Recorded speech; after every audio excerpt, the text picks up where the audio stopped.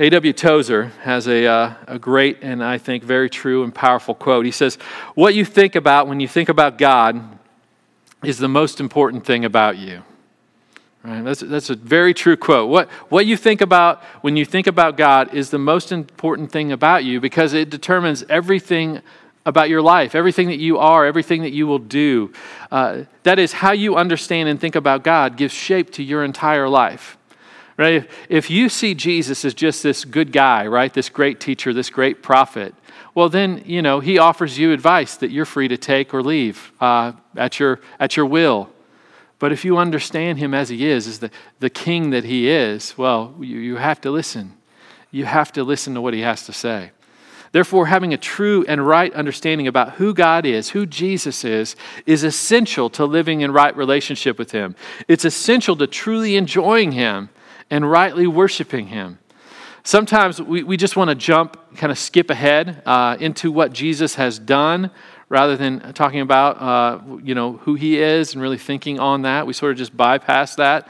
But you see, if we fail to really appreciate and understand who Christ is, it diminishes our understanding of what he's done. And so in Hebrews 1, the author, he really wants us to have a right understanding of who Jesus is. He wants us to know, obviously, what Jesus has done to rescue and redeem us. But the author really wants us to have this beautiful picture of the person of Christ, to behold Jesus' glory in a way that gives shape to every aspect of our lives.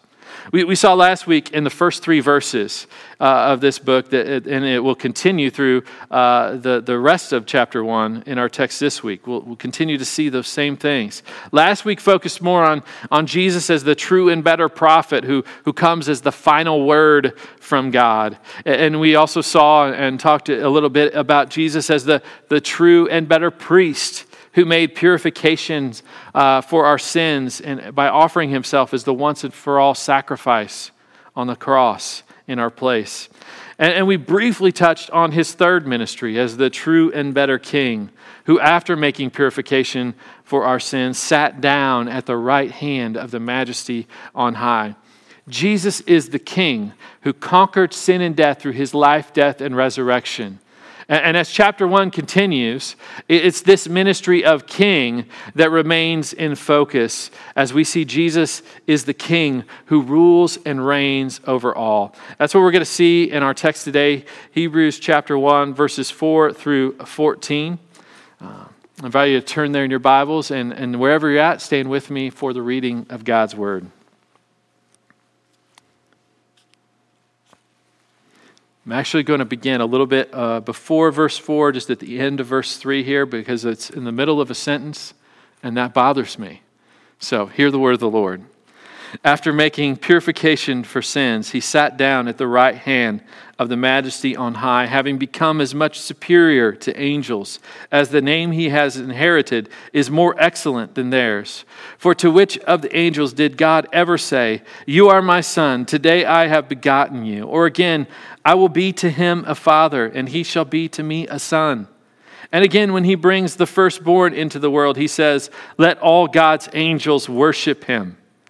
Of the angels, he says, he makes his angels winds and his ministers a flame of fire. But of the Son, he says, "Your throne, O God, is forever and ever. The scepter of uprightness is the scepter of your kingdom.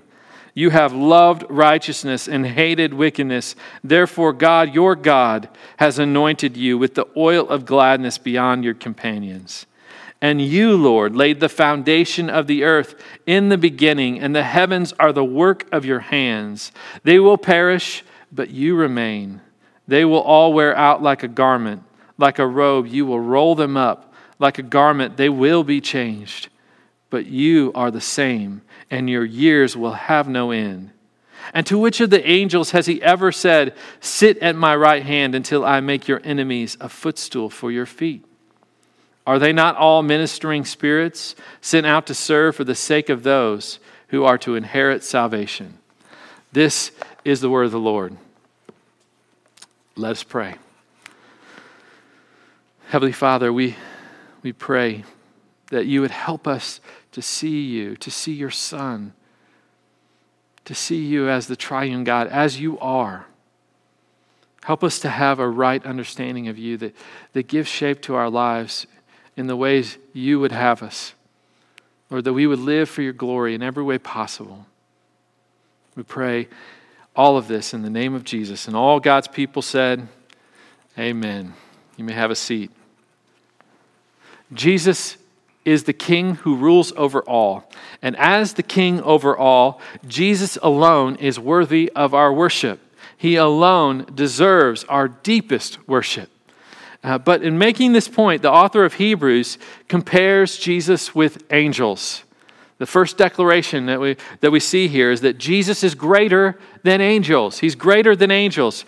You remember the context of this letter. This is important because the author is writing to Jewish Christians who are facing hardship and persecution. They're in danger of sort of slipping back, tempted to return to Judaism in order to escape the difficulties that they're now facing. And the author of Hebrews writes this letter to encourage them to press on, to endure, to not shrink back, as we'll see later. He reminds them that Jesus is better. He's far superior. So don't turn back. That's his message.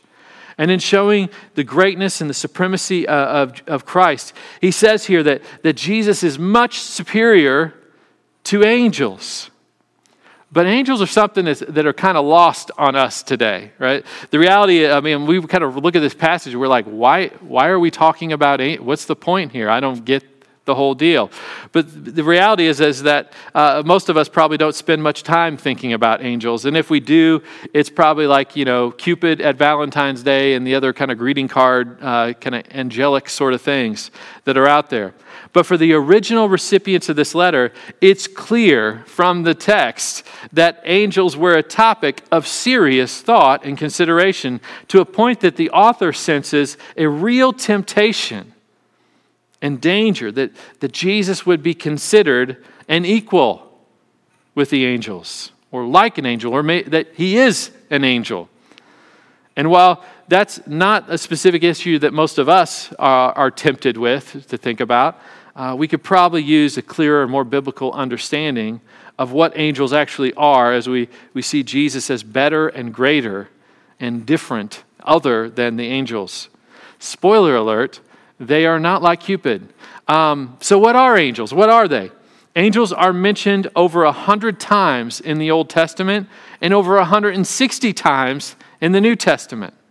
They exist in vast numbers. Revelation 5:11, for example, describes myriads and thousands of angels gathered around the throne of Christ in glory.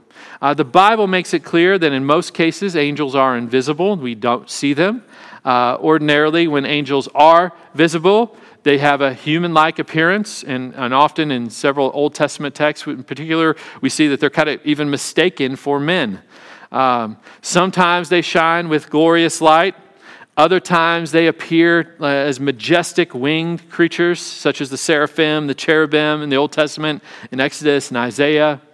But one thing is really true. They, if we saw one, we would not be like, oh, how cuddly and cute. I mean, usually when an angel appears in the Bible, the first words out of that angel's mouth are, fear not, because their presence is so staggering and shocking. Both the Hebrew and Greek words for angel mean the same thing. They mean messenger, pointing to their essential function as divine message bearers sent from God. As God's messengers, they can flex some immense power. For example, striking down a massive army in 2 Kings 19, verse 35, and delivering captives from prison, as we see in Acts 12, 7 through 11.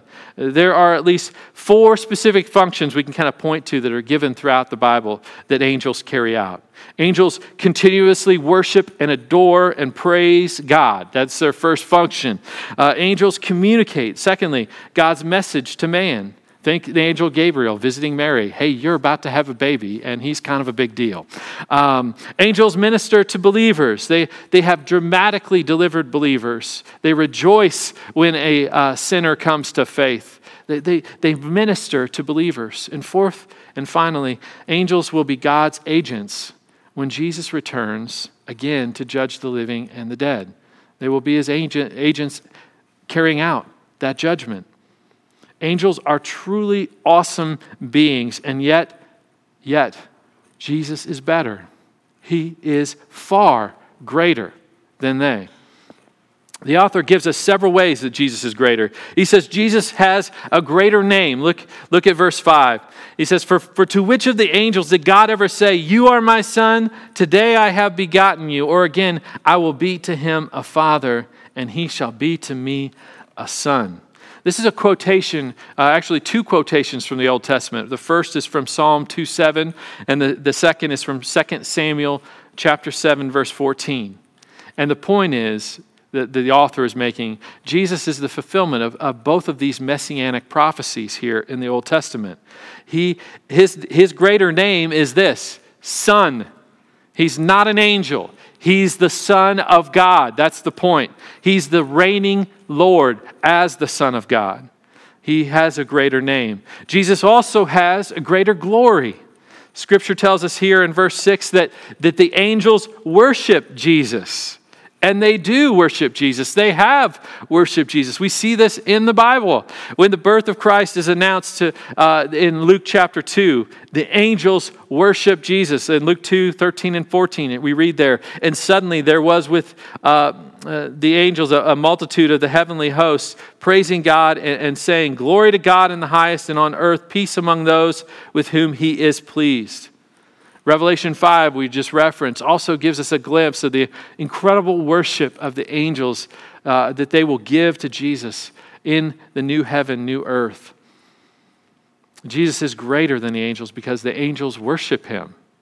They acknowledge that he is greater than they. Jesus is greater because he's the creator and sustainer of all things. Verses 10 through 12 cite Psalm 102, verses 25 through 27. Declaring Jesus again as the Word that spoke everything into being at creation. He is the Son of God who creates.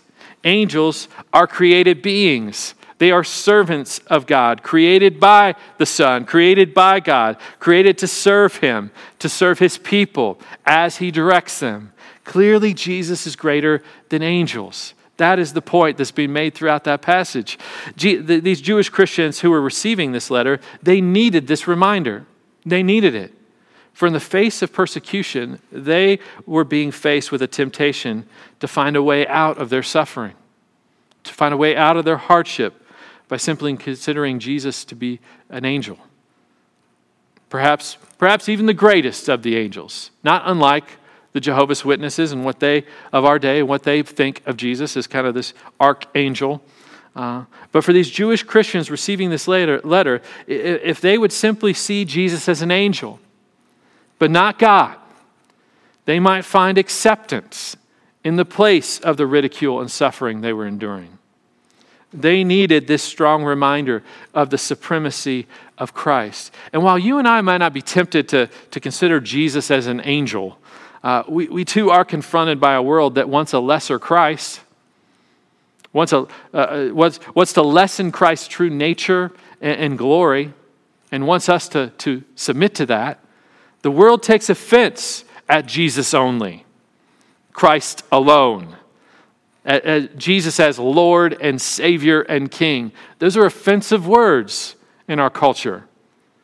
The culture we live in doesn't necessarily demand that we abandon Christ, though completely, but if only you will see Jesus as a way of life. If you could simply see him as a God. If you can simply come to see Jesus as a great teacher, a great man, a great prophet, even the best of men, yet not as the sovereign Lord that he actually is, then you might feel the pressure come off of you a little bit. The world is fine if you will say yes to Jesus, but it's a lesser Jesus, an all-affirming Jesus who will never tell you that you're wrong, a Jesus who only loves and only encourages, but never rebukes. You may not be tempted to regard Jesus as being like an angel or being the chief of angels, but you are absolutely faced with the temptation to see Jesus as lesser than he truly is. And so while the text here is declaring that Jesus is greater than angels, it is also declaring to these original readers and to us that Jesus reigns as the eternal King. That is the heart of this passage. Jesus is greater than angels because he's the Son of God. He's greater because as the eternal Son of God, he is creator. And as creator, as the Son of God, he reigns as eternal King. The author quotes, again, there's so many quotes here from the Old Testament in these verses. He quotes it here from Psalm 45, verses 6 and 7, and verses 8 and 9. He says, but of the Son, he says, your throne, O God, is forever and ever. The scepter of uprightness is the scepter of your kingdom. You have loved righteousness, hated wickedness. Therefore, God, your God, has anointed you with the oil of gladness beyond your companions. Angels may surround the throne and worship, but it is Jesus who sits on the throne. That is the point that's being made here. And his throne, his scepter, his anointing, all give us this powerful image of Christ for who he actually is. He's the sovereign King, the eternal King. His throne, his rule will never end. His scepter, his authority is carried out in his righteousness. His perfect righteousness, but which by his sacrifice on the cross, he freely gives to all who put their hope in him. His anointing with the oil of gladness refers to the heavenly joy that belongs to Jesus as the King of Kings. The joy that was set before him to come and live and die and rise in your place. And don't miss the rich and wonderful Trinitarian language that we have here throughout this first chapter of Hebrews. Jesus is God, right, whose throne is eternal. And Jesus is at the same time anointed by God, right? How is that possible? He's the radiance of God's glory, the exact imprint of his nature. We saw verse 3. This is all pointing to the wonderful, mysterious reality that God is one God who eternally exists as three distinct persons, Father, Son, and Holy Spirit, who are each fully and equally God and exist in eternal relationship with one another. Eternally, just reflecting love and worship and glory from person to person within the one Godhead, functioning together in distinct roles to create and redeem. Our God is triune. That's plain here in the text if you look for it, if you open your eyes. And Jesus, as the Son of God, he reigns as the eternal King. He is not only the prophet who speaks and the priest who saves, he is also the King who rules. And his rule will have no end. Verses 10 through 12 make this point.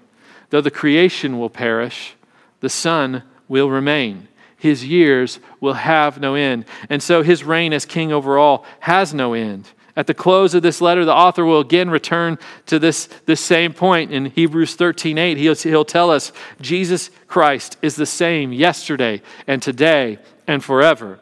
His eternal reign is ultimate and it is glorious. To emphasize this, the Old Testament passage that is quoted and referenced more often in the New Testament than any other is cited here. Psalm 110. It is quoted here in verse 13. And to which of the angels has he ever said, sit at my right hand until I make your enemies a footstool for your feet? The answer to the question here, of course, is very obvious. None. No one, right? Not one angel has he ever said that to. None. Christ's absolute authority and power of his reign is imaged here and in Psalm 110, this verse that is referenced, with the image of a conquering and a conquered king. Two kings, one who conquered and one who has been conquered. And in the custom of that day, the conquered king, the one who has been defeated, would fall on his face and kiss the conqueror's feet. And then the victorious king would put his foot on the captive's neck so that his defeated enemy became his footstool. And Jesus has conquered our ultimate enemies of Satan, sin, and death by living the sinless life that you never could, by dying the death that you deserve for your sins on the cross, and by being raised victorious over sin and death on that third day. He is the conquering king, and his reign is ultimate, and it will have no end. The Apostle Paul describes this glorious reign like this in Philippians chapter 2, verses 10 and 11.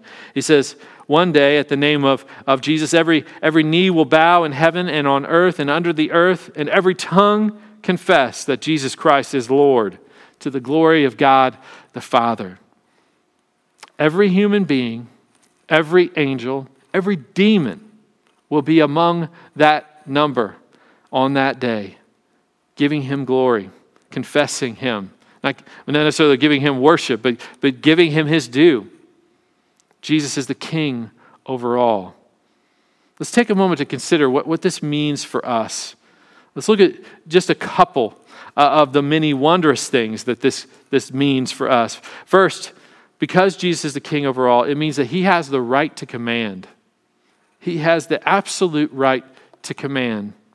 He spoke everything into existence at creation. He upholds the universe by the word of his power. It means he could cause your existence, my existence, to cease like that, which is the word. He is the Son of God, the enthroned Lord. That means that he has the absolute right to command, the absolute right to say, this is right and this is wrong. The absolute right to say, this brings honor to God and this dishonors God. It means he has the absolute right to declare this truth over your life and into your life. A right view, a right understanding of Jesus makes it impossible for us to even think, let alone try, to bend his word and his will to say what affirms what we think is best and right and true. I mean, if Jesus is just a guy, even if he's just an angel, maybe his advice is something we have the freedom to dismiss. But Jesus is not that. He's the King of all, the Creator, the Sustainer, the Son of God. That's who he is. So he has the absolute right to speak into us, to confront us in love, and call us out, and call us to repentance and faith. He's the king over all, and that all includes you. The only way, right? You can't bend him to your will. The only way is to bring your thoughts and your life into submission to him. It's the only way, because as king, he has the right to command. But listen to this. Even with that right, he's not some arbitrary dictator, just bossing you around for the fun of it. He's not some tyrant. He employs his right to command to speak words of grace and mercy. Jesus even held back his right to command on the cross, his right to command the angels to come to his rescue. He held that back that he might die in your place and pay your debt of sin to the full. Jesus commands from his cross, it is finished. From his cross, he declares that, declaring that your debt has been paid in full, your debt of sin once and for all. And Jesus is now enthroned, seated at the right hand of God the Father. And he commands that those who put their trust in him are forgiven. They are adopted as children of God. As the king over all, he has the right to command. That's a good and wonderful truth. And he also has the power to rescue. He has the power to rescue. He has the power to rescue you from your sin and the death that you deserve because of your sin. You might protest and say, but you don't know about my story. You don't know about what I've done or what I've been through. But don't you see? Jesus is the king over all. Over all. He has the power to rescue anyone. Anyone. No sin is too great. No sinner is too far gone. You're not beyond his reach. I mean, hear what he says to us throughout his word. In Psalm 103, verses 10 through 12, we read, he does not deal with us according to our sins, nor repay us according to our iniquities. For as high as the heavens are above the earth, so great is his steadfast love towards those who fear him. As far as the east is from the west, so far does he remove our transgressions from us. Romans 5:20. Now the law came in to increase the trespass, but where sin increased, grace abounded all the more. That means you cannot out-sin his grace. You are not beyond his reach. In 2 Corinthians 5:17, therefore, if anyone is in Christ, anyone, he is a new creation. The old has passed away. Behold, the new has come. Jesus isn't some guy. He's not even some angel. He is the Son of God, the eternal King of all, who says to you, if you will but turn from your sins and put your hope and your trust in him, you are forgiven. Even more, he clothes you with his perfection and declares you are righteous in the sight of God. He declares that you are now adopted as God's beloved child. He's the King. He has the power to do that. And by that same saving power, he is able to sustain you, to give you strength to endure in the faith, even in the face of ridicule and persecution. You see the beauty of both his right to command and his power to rescue and sustain in this final verse from Hebrews chapter 1, where Jesus, we're told, commands his angels to minister and serve those who are to inherit salvation. He commands his angels to serve you, Christian. He sends them to help preserve you in the faith. You don't see them. It's mysterious how they're working. But we know from chapters like Ephesians 6 that there is a spiritual realm and spiritual warfare going on. And he sends his angels to preserve you, to attend to you, to aid you in that spiritual battle. But the message is clear in this chapter that all the glory of that power to rescue and sustain belongs not to angels, but to Jesus the King, to him alone. And so because Jesus is greater than angels, because he's the eternal King over all, because he possesses the right to command and the power to rescue and sustain, with this right view of Jesus, we should trust him. We should trust him. We should cling to him with all that we are. You should trust him completely for your rescue and redemption, knowing that he's the King who conquered Satan, sin, and death, and he reigns forever over them. You should trust him for sustaining grace and hope, even in the face of hardship and persecution and ridicule, knowing that he sends his angels even to serve you, knowing that he is right now himself at the Father's right hand, interceding for you, praying for you, and that the word that he speaks there in the throne room of heaven cannot be undone. You should trust him for all of your joy and satisfaction, knowing that he alone reigns in glory, and at his right hand are pleasures forevermore. And you should live to join with the heavenly host in the worship of King Jesus with every bit of your life, knowing that he's the King who took on flesh to live for you, to die for you, and who is now risen and reigning. Let his love, his grace, let the true picture of who he is move you to love him and want to obey him, to desire to honor him with your life. Not because you have to, but because you get to, because he first loved you and he first welcomed you in. Let it move you to live for his glory in every possible way. Let's pray. Heavenly Father, help us to see your Son as he truly is today. Help us to see him as the King who rules and reigns over all. Jesus, help us to think of you as you truly are, and let that understanding give shape to all that we are and all that we do. Enable us to see the wonder of your glory as our eternal King, as we also see the wonder of your love and your grace for us. Lord, fill our hearts with love for you. Holy Spirit, enable us to live for our King Jesus more and more each day as we rest in his finished work and in the comfort of knowing that he even sends his angels to serve us as his people. May who Jesus is and all that he's done by his love and grace empower us to bring him much glory. We pray this all in Jesus' name. Amen.